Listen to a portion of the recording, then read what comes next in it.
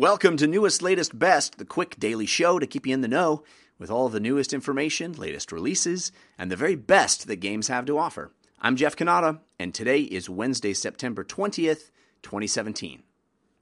There seems to be some energy and movement in the last few weeks around trying to address the level of toxicity and vile behavior in the video game community. This is something I've been very much concerned with for a long time now. I try to maintain a positive message and try to remind people to be aware of what they put out into the world and use it to make the world a better place.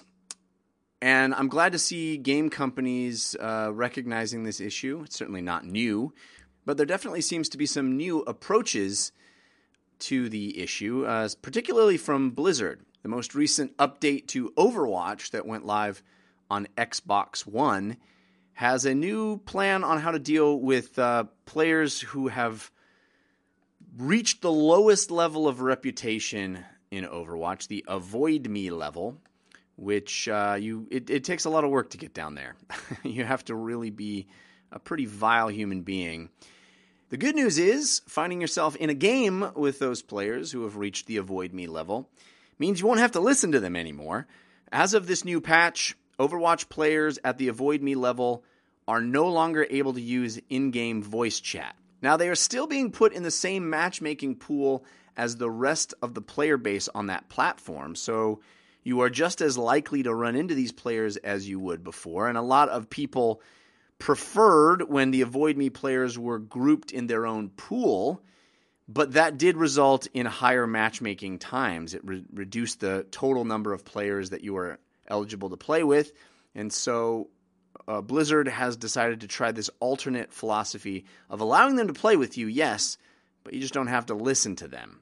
The patch went live yesterday, and the reaction has been mixed. I'm wondering what you guys think. Is it enough to just silence those players and not let them poison your ears with their stream of incessant garbage? Or do you want to just not play with them at all? I wonder what the better philosophy is. I certainly don't like long matchmaking times. That's a frustrating thing to deal with in any video game. But I don't know if I'm willing to trade that off to just partition these people off into their own walled garden of garbage. There was an interesting tweet from Jonathan Blow about this, the designer of Braid and The Witness. He said that the only way that there will be any change in player behavior is if it has in-game competitive repercussions.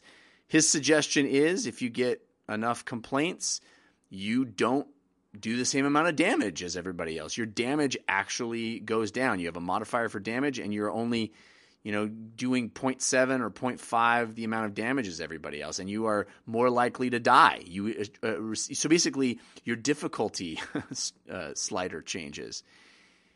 That's an interesting take, and I think it would probably affect a lot of gamers. If literally your performance in the game was affected if you act like an ass, I don't know. I think it's a bold suggestion, certainly not one that any game developer has adopted yet, but I wonder what you guys think about this. Do you encounter a lot of toxicity in the games you play? Are you hoping to eliminate it? Do you have any good ideas about that? I'd love to hear what you think. You can send call-ins to me. It's an interesting discussion to be had. Meanwhile, over on Steam, a different but related issue is being addressed. Many of you are aware of the controversy surrounding Campo Santo, the creators of Firewatch, and their response to PewDiePie being a complete D-bag on his very popular channel. We actually dove into this topic in a very deep way on the most recent episode of my other video game show, DLC, which you can find at 5by5.tv/DLC. I've gotten a lot of feedback about that. And we really got into it. It was a pretty intense discussion about all of the ramifications of the Digital Millennial Copyright Act and how Campo Santo is using that, and really the awful, awful behavior that PewDiePie seems to be unable to get himself out of.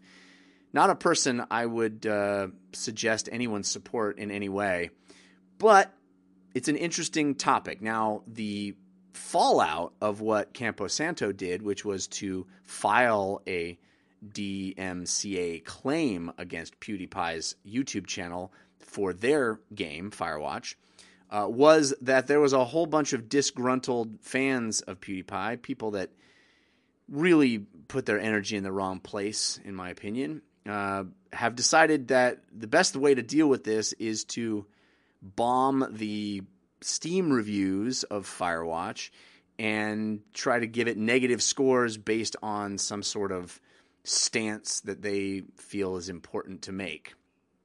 So in response, Steam has unveiled a new policy. They are implementing a histogram on user reviews so you can look back and see the pattern of reviews over time. You'll notice, if you look at the histogram of the Firewatch reviews, that at a certain point, i.e. the date that this all went down with PewDiePie, the reviews spike in a dramatic way to negative. So a conscientious buyer who wants to make an informed decision about whether a game is good or not need not just look at the review score, the user review score, and say, oh, this is getting a lot of negative reviews. They can actually look over the pattern of time and see, oh, people really liked this up to a certain date, and after that date, they didn't like it. Why is that?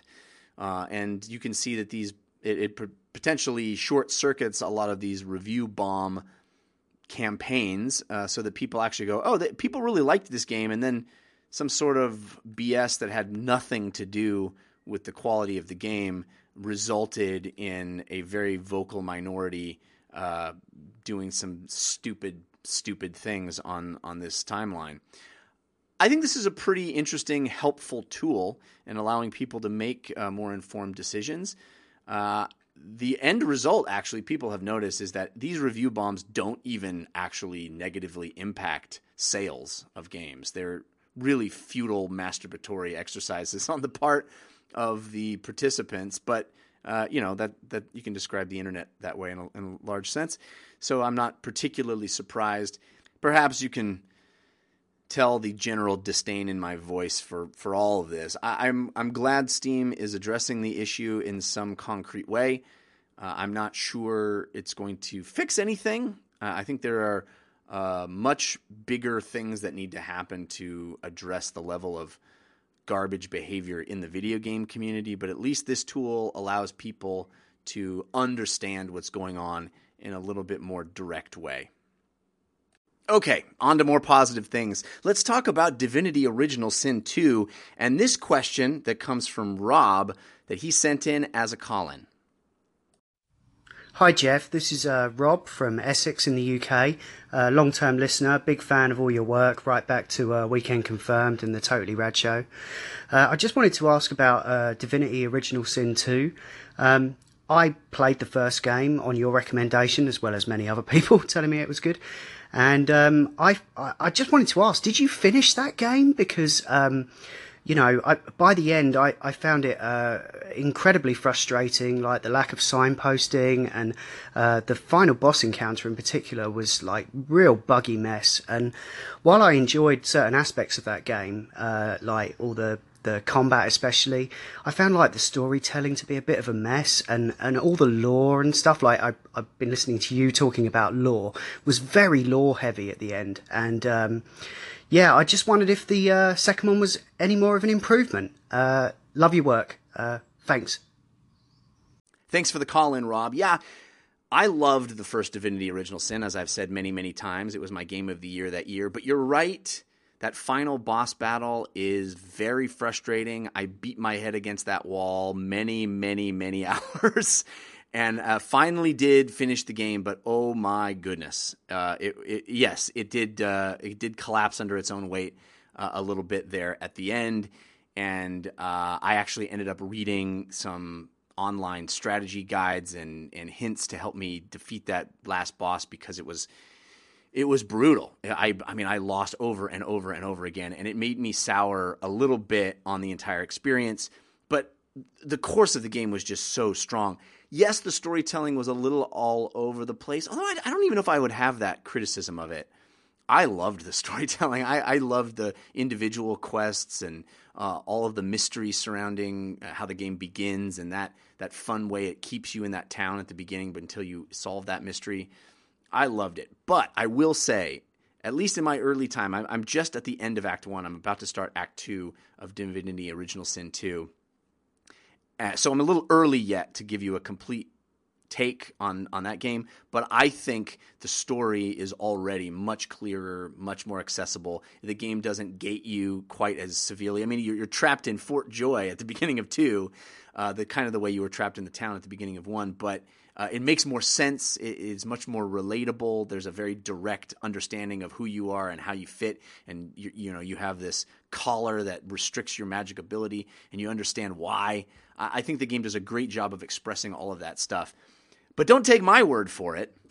I have a great call-in from Jeff who talks about how cool some of the decision-making is and the ramifications and the storytelling that Divinity Original Sin 2 employs. So listen to him tell you how cool it is.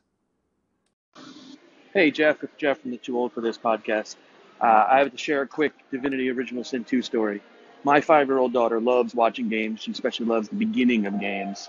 So she was sitting with me through the prologue. She got so into the story and so freaked out by the impending shipwreck that she kept pushing me, get off the boat, get off the boat, get off the boat. And so I did. And so now I am stuck with consequences of a decision I would not normally make in a game. And it's astounding to watch the game, these little things of people calling me out for, hey, you let a whole bunch of people die. What an amazing accomplishment they have. I'm only a few hours in, but I can't wait to see the rest.